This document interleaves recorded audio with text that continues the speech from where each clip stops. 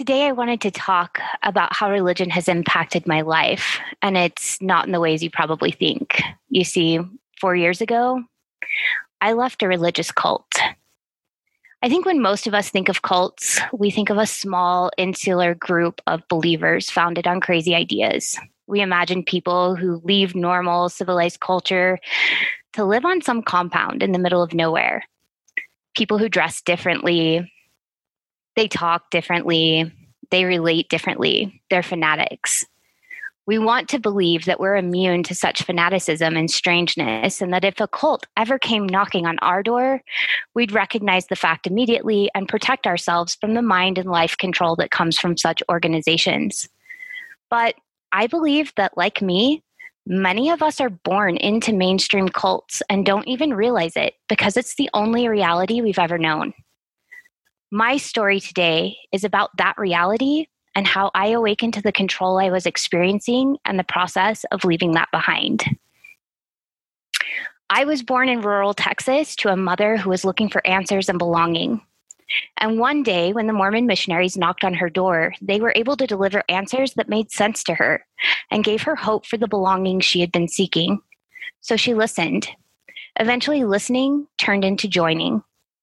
I began my church attendance in a tiny trailer house on a big plot of ranch land with other people who were also seeking answers and belonging. These people became my extended family. They babysat me and mothered me. Their kids became my close friends. They taught me with patience. They disciplined me. They brought us meals when we were sick, and they helped us rebuild our house after a fire. I loved my childhood among these people. I remember Christmas potlucks and talent shows where as a young girl I was encouraged to sing and perform. I watched my mother sew costumes for a traveling play the congregation produced. We baked cookies in the kitchen as giggling girls with our leaders. We gathered in the parking lot for barbecues. We would head to the river as teens to float on inner tubes or splash in the shallows. But by increments, as we were enjoying 4th of July parties and youth dances, we were also consuming small doses of shame and fear each week. In the pews each Sunday, I was being told that my human nature was carnal, devilish, and sinful, that without the sacrifice of Jesus Christ, I was doomed to be an enemy of God. I was taught that God couldn't tolerate me because of my imperfection, and that I needed to be vigilant and repent if I ever hoped to return and live in God's presence again someday. I became hypervigilant of my perceived sins, because if I didn't repent of everything, even the smallest errant thought or white lie, that I'd be unfit to live with my family forever in God's presence. I would be allocated to a lower, less glorified kingdom where God would never see me again. I was taught to be ashamed of my female body. I was taught that my budding curves were tempting and sinful for my fellow man, and it was my responsibility to cover them up so I didn't accidentally become walking pornography and cause men in my congregation to have dirty thoughts and stumble before God. I began to wear baggy layers and to be conscious and obsessive about my body and how it might be perceived by men. I was taught that my highest and really my only purpose was to become a good wife and bear as many children as I could unto the Lord. I was told my talents and my aspirations were best spent being poured into the next generation. I was often reminded that even my college education wasn't really for me, but for the benefit of my children. My job was to lose myself in the service of my family and my church and do it all with a smile on my face. I should never be weary in well-doing, even when it came at the expense of my own needs, desires, and aspirations. I was taught to question my own intuition and wisdom, always checking it against the wisdom of white, male octogenarians that led our organization and their interpretations of Scripture. If my thinking didn't fall in alignment with what they were teaching, I was wrong, and I needed to pray for understanding and enlightenment until my thinking matched up with theirs. As I got older, the pressure became greater to conform to the standards the church set up. It was no longer just about community and family while learning to be good people. It was about being as obedient and loyal to the organization as possible to prove my worthiness. The harder I tried to be a good Mormon girl, the more I lost the ability to really trust anything I thought or felt. In fact, over time, I lost touch with myself almost completely. I no longer knew who I was authentically, what I really thought or valued or wanted.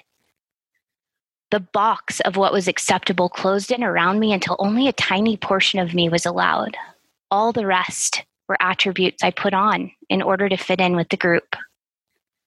All of this came crashing down around me when I was 30 years old. I was diagnosed with clinical depression. The shame messages I had picked up at church metastasized into full-blown self-loathing. While on the outside, I looked like the perfect Mormon woman, inside I knew and loathed my imperfection. On the outside, I looked happy to obey and serve, but inside I was resentful and tired. I knew that I often felt inexplicably embarrassed and angry about my dissident thoughts and feelings. My therapist was able to help me realize that my self-loathing stemmed from the idea that I believed I had to perfect and perform to be worthy of love and belonging. But really, I was already worthy exactly as I am. That because I'm a unique expression of humanity, beautiful in my complexity and even in my contradiction, I am worthy. He taught me I didn't have to hustle for love or acceptance, that I was allowed to simply exist and accept love into my life. As I learned to feel all of my emotions, even the taboo ones like anger and fear, I began to get back in touch with myself. I could more clearly hear my own values, my own beliefs, my own wisdom. Slowly over time, as I got emotionally and mentally healthier, small pieces of my Mormon armor began to fall off. As I shed the shame I was swimming in and learned to love who I authentically am, I was able to better hear and empathize with others. I could hear the stories of people I had marginalized or judged. I could hold space for their pain and honestly look at my contribution to that pain. I could be accountable and apologize. Because I was allowed to be a full human, capable of both goodness and harm, and lovable throughout the whole mess, I could tolerate putting myself into someone else's shoes for the first time. I could hear conflicting opinions with tolerance. I could find compassion for those who had different life experiences than me. And I realized that my religion didn't tolerate that kind of thinking. There was only one right way to think, believe, act, dress, and be in the world. And these marginalized people didn't fit into their plan. If I was honest with myself, I didn't fit into their plan. The longer I considered it, the more I realized maybe I never really had. I wasn't a one-size-fits-all kind of a girl. There was no great plan of happiness that had been made for all mankind that would tailor fit my personality or my life. There was no room in that box for an outspoken, intellectual activist of a woman who liked to hear the stories and pain of the marginalized and teach others what she learned. I had contorted myself into the Mormon box, but it had never been a comfortable fit. And as I grew, it became next to impossible to stay in the box anymore. I busted out in April of 2017 and almost immediately lost the entire community of people I had once considered family. No one came right out and shunned me, but I was considered dangerous. People ran from me, literally ran from me at the grocery store. Others whispered rumors behind my back. We were considered no longer safe to hang out with on the weekends. Those that did call did so to tell us how sad they were for us and our choices. As painful as it was to lose so much, I also gained so much. I learned that I can rely on myself. Even when life is incredibly difficult, I know the way to go and I can trust myself to problem solve until I find solutions that work for me in my life. I learned that even when others completely misunderstand me and think poorly of me, I can still find belonging and worthiness inside of myself. I learned that my worth isn't dependent on other people's opinions, but on my own. I've deepened my friendship with the authentic me, and I can honestly say I've never felt more love for who I am. And from this love, I found a sense of drive and purpose in the world to help others on this journey. Deconstruction can be so lonely and confusing, but my love for the marginalized has helped me to make a difference for others leaving high demand religion. My work now revolves around being able to guide others through the process with greater love for themselves and confidence in their inner wisdom. Losing my religious identity and my church community was the greatest loss I've ever endured. It was truly excruciating to disentangle myself from something that had been so important and that had been such a fundamental part of my identity. But it was also the greatest gift I've ever given myself.